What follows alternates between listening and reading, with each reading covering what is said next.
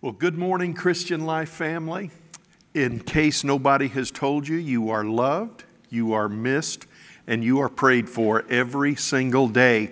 Before we get into the Word today, I want to talk to you briefly about a couple of things. Number one, we hope that you've received the letter or the email or seen the video about our reopening on June 7th. We have a plan that will get us open incrementally over the summer, and hopefully by the end of the summer we're at a regular full functioning schedule. We have a lot of things to consider and a lot of hoops to jump through, but we believe we have a plan that will work. So if you haven't seen that video or read the email or the letter, it's there in your box waiting for you, and we encourage you to get ready for the days ahead. God is going to bless us. As we explained in the video and in the letter, live streaming will continue in perpetuity or till the Lord comes. But and we're thankful for our live stream congregation. But and it will continue. But we will begin to come back together on June 7th. Now the second thing, well, actually June 3rd, that Wednesday night. But the details are in the letter. I also want to mention to you something that we do every year about this time in May, and we had put it off for a few weeks, not knowing what we were going to be facing and how our schedule would look. But we're going to go ahead and have our traditional Associate Pastors Appreciation Day. Every May, the staff of associate pastors are honored by you and presented to you. And our tradition is to receive a love offering for them to say thank you. And I've got to tell you something. Every year I brag on them. But every one of our associate pastors has really risen to the occasion during this pandemic and made extra efforts to try to keep in touch and try to serve the needs of the congregation.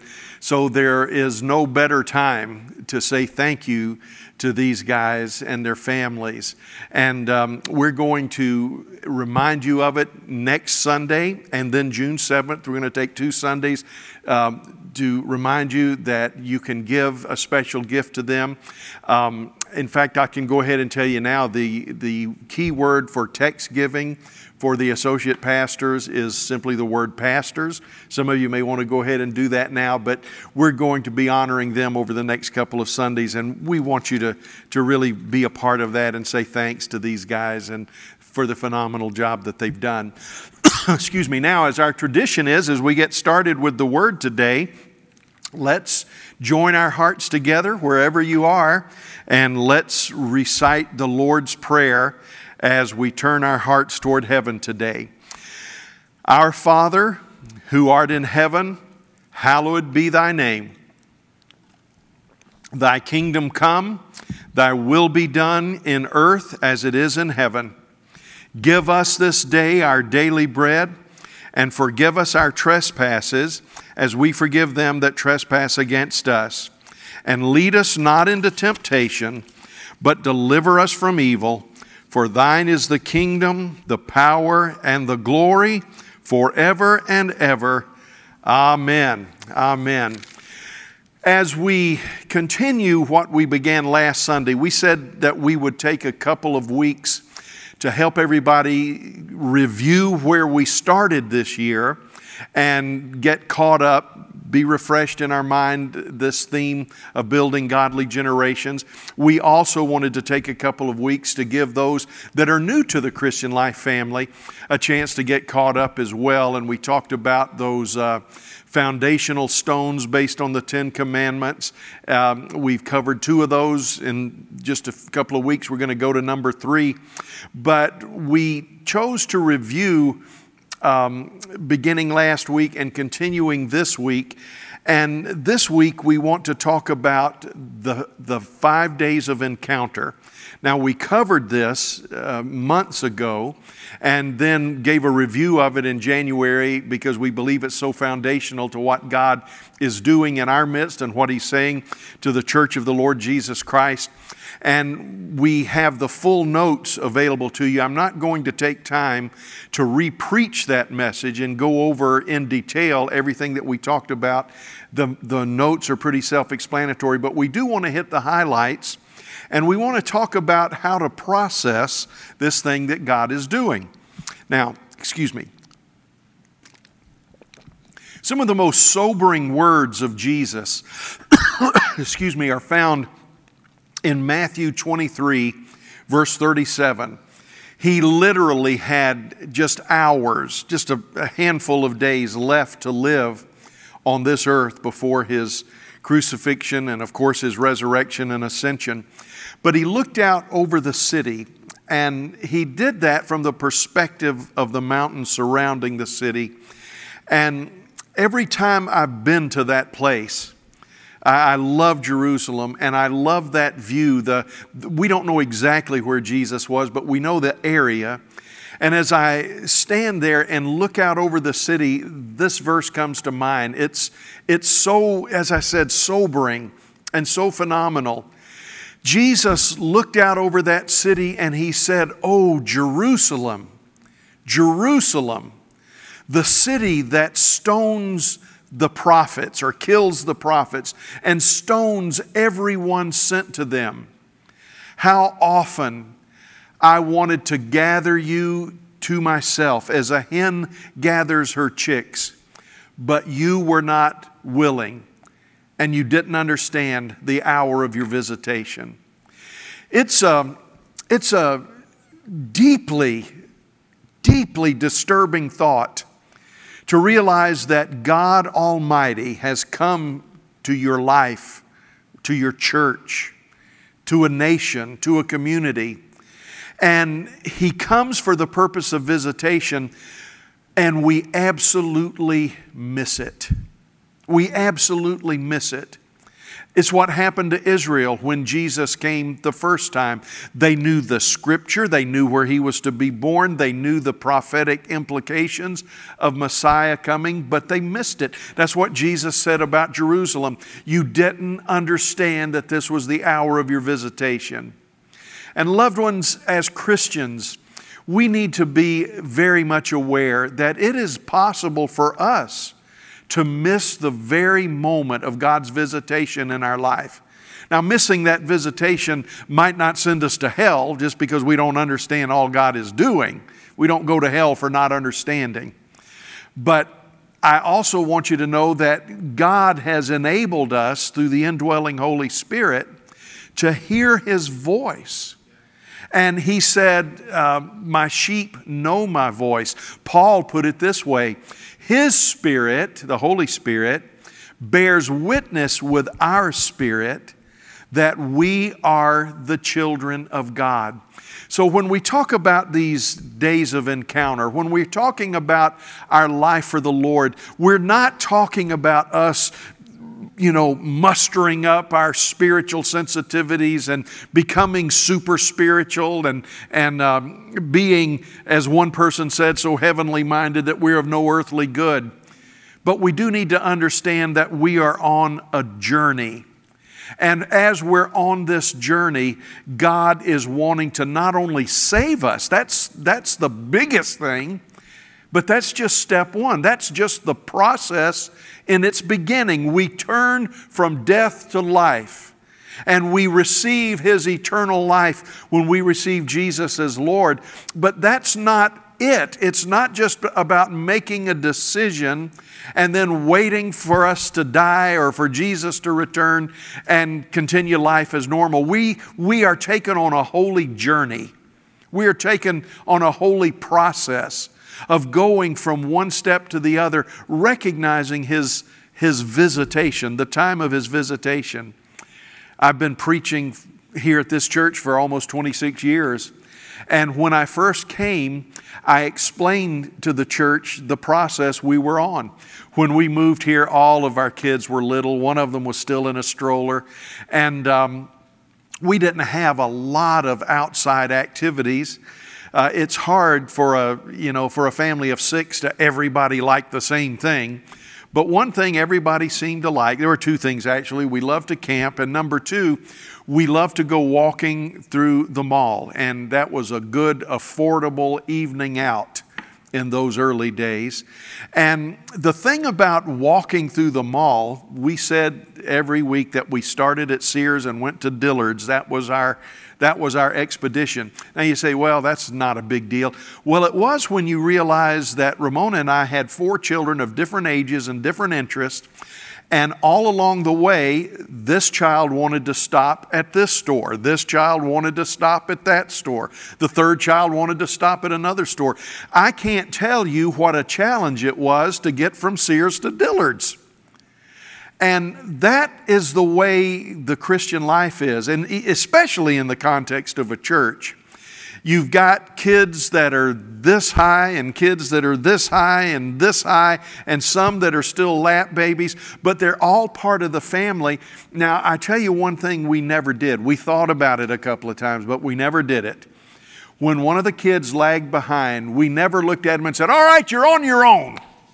You just stay there at the candy store. Your sister wants to go to the toy store, and we can't do both, so you're on your own. We never did that. We realized that as good parents who love their children more than they love life, it was our job to get them not only from Sears to Dillard's, but to get them all from Sears to Dillard's, and not only to get them from Sears to Dillard's, all of them, but to get all of them there at the same time. That's called the Christian journey. And that's why in the average church you have brand new baby Christians. You have saints of God that have lived for Him longer than I've been alive, and everything in between. But it's this process. That's what we preach here at Christian Life. We want everyone to surrender their life to the Lord Jesus Christ, to give Him the place of lordship. But we also want everyone to find their destiny in Christ, their maturity in Christ, their inheritance in Christ. And what we find is that God calls His people that are really following Him, He calls them a remnant. And it seems that sometimes a remnant can almost be a small group. That's what remnant means. It's a small part of a whole. So that's what Jesus meant when He said, not everybody who says to me, Lord, Lord, will enter the kingdom. You see, it's not just a matter of coming to church and becoming a member or paying your tithe or making a donation and treating church like you would the Kiwanis or Rotary or a union. No, church becomes a family and it becomes a way of life. But what we have to be aware of is that when Paul was speaking to the pastors, the elders at the church of Ephesus, this is what he said. He said, I know after my departure, grievous wolves will rise up among you, seeking to destroy the flock and to tear away what God has done. And he said, it'll happen from the inside and it'll happen from the outside.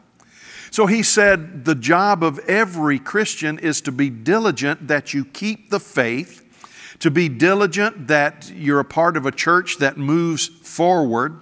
You know, I said weeks ago, the worst thing that can happen to us in this pandemic from a spiritual perspective is to just focus on getting through this unscathed. And we successfully get through unscathed, but we also are unchanged.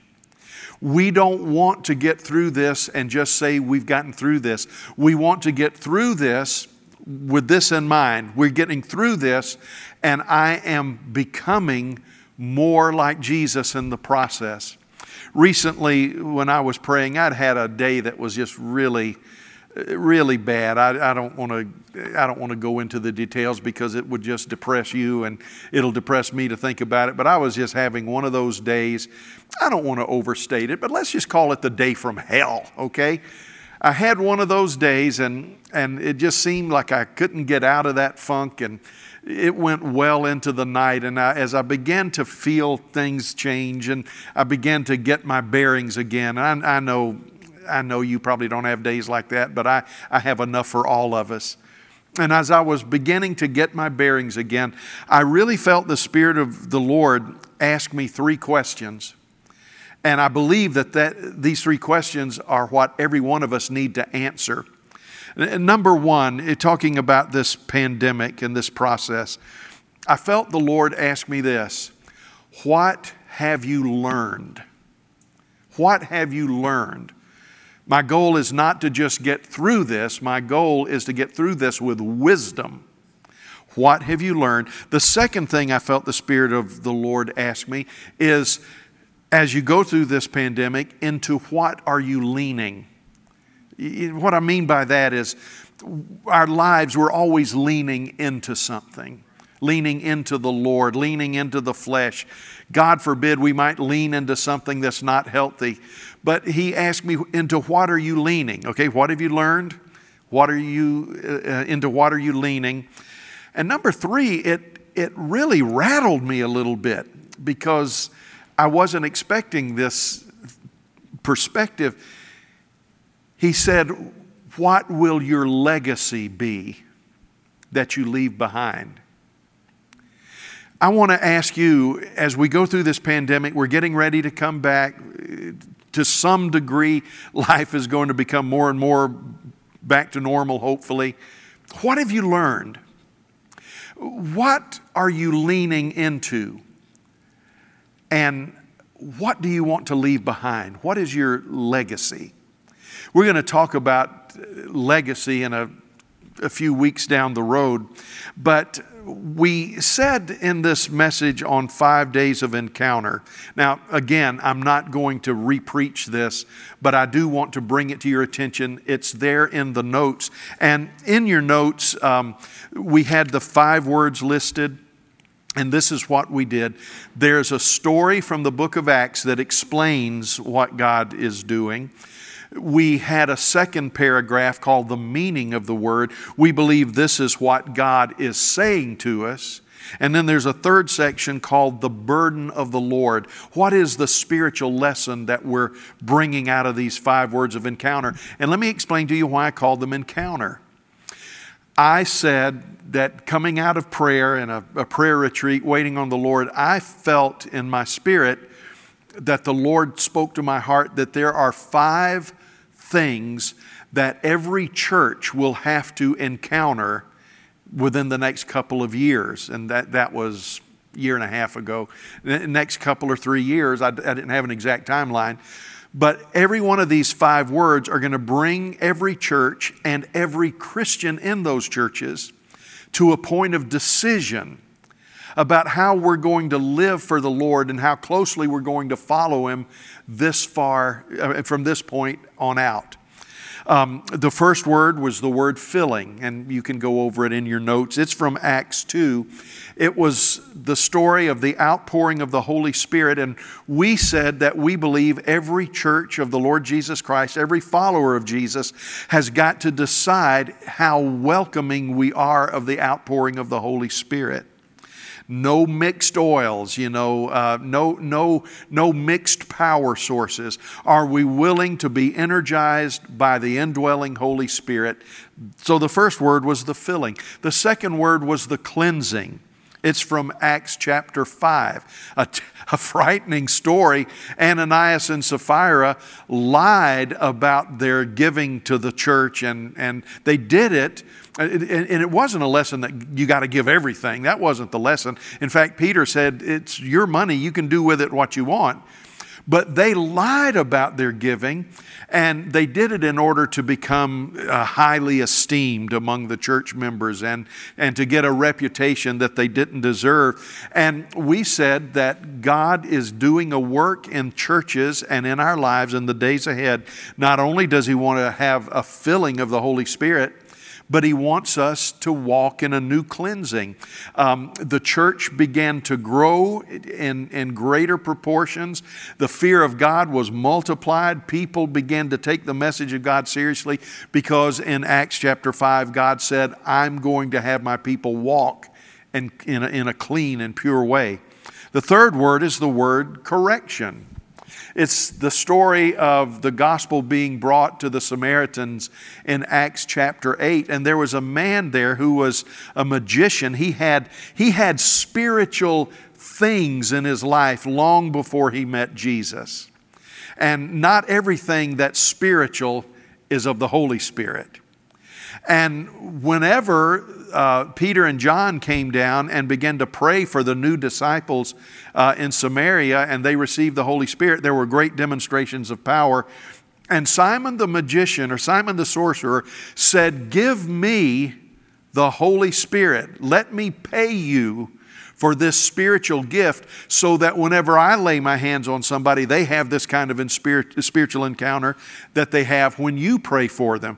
And Peter said, "Your money perish with you." And it was, I'm not saying this in a profane sense, but it was a theological sense. Peter said, "You perish in hell with your money for thinking that the gift of God can be merchandised." And I want to tell you, we have seen the merchandising of the gospel and the boxing of the gospel for consumers for so long. God is doing a work of correction, and He's saying that I will not allow the pure gospel or the things of the Spirit to be merchandised any longer. Number 4 word was the embracing. This is found in Acts chapter 10. Wow. What an amazing story. Peter was in prayer one day, and he saw a vision in which there was a sheet let down from heaven with all kinds of animals. All of them were unclean to the Jewish mind. And the Spirit said to Peter, "Arise, Peter, kill and eat." And Peter said, "Not so, Lord." Now, we learned the hard way that "not so" and "Lord" don't go together in a sentence. But he said, "Not so, Lord, because nothing unclean has ever entered my mouth." And the Lord was using the idea of unclean food to explain something to Peter. He says, Israel has been devoted to their laws, their dietary restrictions, and to being a people peculiar to the Lord. But Peter, what I'm calling blessed and clean, you don't call unclean anymore. Now, there's a lot to be said about dietary restrictions. We don't live under those dietary restrictions. Jesus, in I think it was the Gospel of Mark, by one of his teachings, Mark said that by this he pronounced all food clean. We don't live by dietary restrictions. I say we as Christians. Now, Orthodox Jews still do. But he said it was more than something about food. It was about that, but it was about so much more. The events of Acts chapter 10 would lead to the Council of Jerusalem in Acts chapter 15. And the big question in Acts chapter 15 was, do I have to become a Jew first to become a Christian? Do I have to live by the laws that were peculiar to Israel to become a Christian? And Acts chapter 15 is huge because two things happened. Number one, the church says you do not have to live by Jewish laws to become a Christian. Number one. And number two, this is what he said. And this was huge. Gentiles are welcome into the family of God. This story was told multiple times. That's how important it was. And a lot of times we think that the only people God is willing to save are people just like us. That's what Israel thought, but you know what? The church thinks the same thing. God can save anybody as long as they become like us.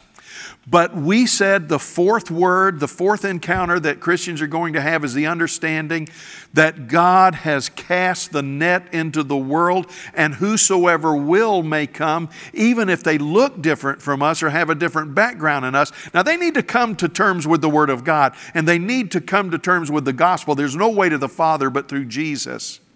But we've got to open our hearts to a greater harvest. And then the fifth thing is from Acts chapter 12. And we said that God is going to show His church that He makes a distinction between those who believe and those who don't.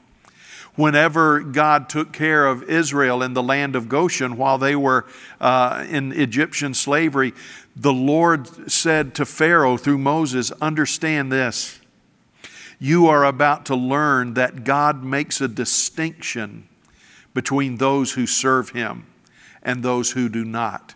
Now, that's what we're talking about. We're talking about this idea of encountering these 5 words. Now, what do we do when we talk about these 5 words? Well, let me encourage you to go through the notes, to understand the story, to understand the meaning of the story, and to understand the burden of the Lord. Those are 5 words that have those 3 applications there in your notes. Again, we don't have time to go over all the details today. But I do want to explain something to you that I think is so vitally important. When you follow the Lord, you don't just follow Him from afar. You don't just follow Him as a portion of your life. Somebody explained the gospel this way. They said, there's more to your life than the gospel. They said, look at a wagon wheel or a bicycle wheel, and you've got all of these spokes. All of them are necessary to make the wheel work. You've got schooling, you've got your job, you've got your family, you've got your business, you've got your leisure time, you've got this. And one of those spokes, they said, is Jesus. And Jesus needs to be one of the spokes of your life. And there's nothing that's more misrepresentative of the gospel than that analogy. Let me tell you, Jesus is not a spoke that you add to your life. Not Bible Christianity. There might be a social Christianity. There might be a religious Christianity. There might be a denominational Christianity that operates that way. But Jesus is more than a spoke. Let me tell you, Jesus is the hub. Jesus is the center from which every spoke goes out of. Now, we do need to have these areas of our life, but every area of your life needs to be sanctified by having Jesus Christ at the center of who you are. I've had a little spell of morbidity the other day, and I thought, well, now I know I look 25, I know that, but I got to tell you, I'm 65. I know you don't believe it, but it's true, you know. And when you start getting up where you get mail from AARP and from Social Security, you begin to think about, how do I want to be remembered? And I wrote a note for my family, you know, thinking about a tombstone. One guy said, he wanted on his tombstone, "I told you I was sick." I don't want anything like that. I love what one fellow in New England put on his tombstone. He was talking about resurrection and faith in the Lord Jesus Christ, and his name was John Pease, P-E-A-S. And this is what is on his tombstone. Pease ain't here. This is just a pod. Pease shelled out and went to God. Well, I like that one too. But when I really started thinking about it, this is what I want on my tombstone more than anything else imaginable. And there's a lot of things that I hope can be said of me. But taking that passage of the Scripture, it says, "He was a good man and full of the Holy Spirit." If I can have that said of my life, he was a good man and full of the Holy Spirit. If my children can think back upon me and say, he was a good man and full of the Holy Spirit, I would be honored to have that. But loved ones, you've got to understand, to have that kind of thing on your tombstone, you've got to have Jesus not as a segment of your life. You've got to have Him as the hub of your life. Balaam, who was a prophet in the Old Testament that went bad, he tried to trick Israel into sinning so he could receive the reward of one of the kings that wanted to curse Israel. And Balaam looked on Israel and he said, "Oh, that I might die the death of the righteous." But I think it was J. Sidlow Baxter who said this: the problem with a man like Balaam saying, "Oh, that I might die the death of the righteous," is that you first have to live the life of the righteous. So what we're talking about in these encounters is moving to the place where we sign up for a journey with God. Now, We're going to begin something today that we will probably do every week in our live streaming, because we realize this is one element that our live streaming that's missing, and you have to bear with us. We're learning how to do this. But we worship the Lord. We tell you how much He loves you. We give you a sermon that I hope is beneficial to you, and then we end. But beginning today, we want to end every service this way on our live stream.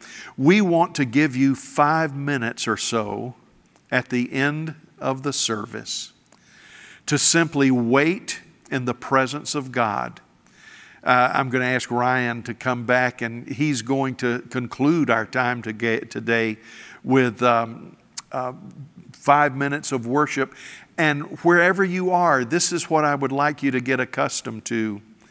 Whether you end up being here or whether you are watching on your computer, I'd like for you to take 5 minutes to pour your heart into the Lord, to lean into Him. You don't have to pray out loud. I know some of you are uncomfortable with that. Some of you may be in a crowd of people in a home, or you may be alone. You might have to tailor-make the response the way you want to do it. But we're going to ask you to say, Lord, what I've heard today, turn my heart toward that. You see, in your notes, there's a little section at the end called Action Steps for the Days Ahead. And I said in those notes, you need to begin to expect God to do 5 things. And I believe this with all of my heart. You need to, number 1, expect open heavens. You need to expect that God, especially you new Christians or younger Christians, you need to expect open heavens. You need to understand that heaven will do everything it needs to do to communicate with you. God has spoken to us and is speaking to us through His Word. But the Holy Spirit that took up residence in your life when you became a Christian, He's speaking to you as well. So expect open heavens, number 1. Number 2, expect to see above sea level or live above sea level. And I'm not talking about SEA level. I'm talking about SEE level. Paul wrote to the Corinthians and he said, we follow God not basing our lives on what is seen. I know that life is good and this world has wonderful pleasures, but all of this is temporary. We live above sea level. Life is made up not of what we see, but of what we can't see primarily. Number 3, don't be surprised when God begins to give you new desires. You might find that you've never been really interested in the Bible, or never been really interested in prayer, never really interested in church. But all of a sudden, you're going to find yourself with new desires. And when you have these desires, lean into them. Number 4, as a result of these new desires, expect God to give you new disciplines. Now, I'm going to tell you, there are days that the call to prayer or the call to the Scripture is compelling and overwhelming, and then there are other days that it's not. But don't be afraid to initiate disciplines where you say things like, whether I feel it or not, I'm going to pray 5 minutes or 10 minutes today. Begin with the Lord's Prayer. Go online, get a book about praying, or get copies of some great prayers of great Christians. Just develop these disciplines. Say I'm going to every day, I'm going to read 1 chapter a day, or more if you'd like. But establish these new disciplines that'll help you be strong in the Lord and the power of His might. And here's the last thing I want to tell you. God is going to give you new delights, not only new desires and new disciplines, but He's going to give you new delights. And it's going to happen because you're living under an open heaven, and God is going to begin to open your eyes to see what you've never seen before. You say, boy, this is kind of a weird experience you're talking about. It is otherworldly. It is supernatural.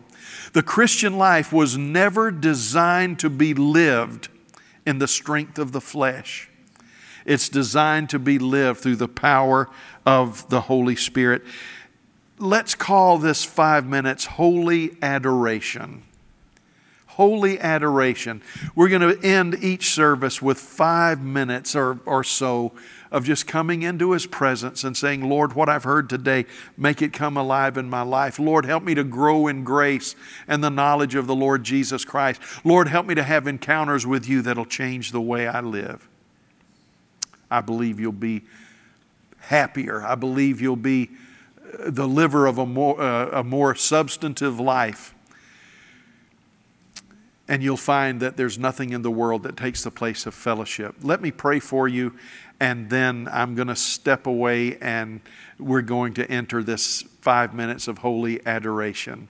Father, thank You for this beautiful congregation, their love for You, their desire to walk with You, the desire to live life the way it was meant to be lived. Father, some of us have always had You as a spoke of our life.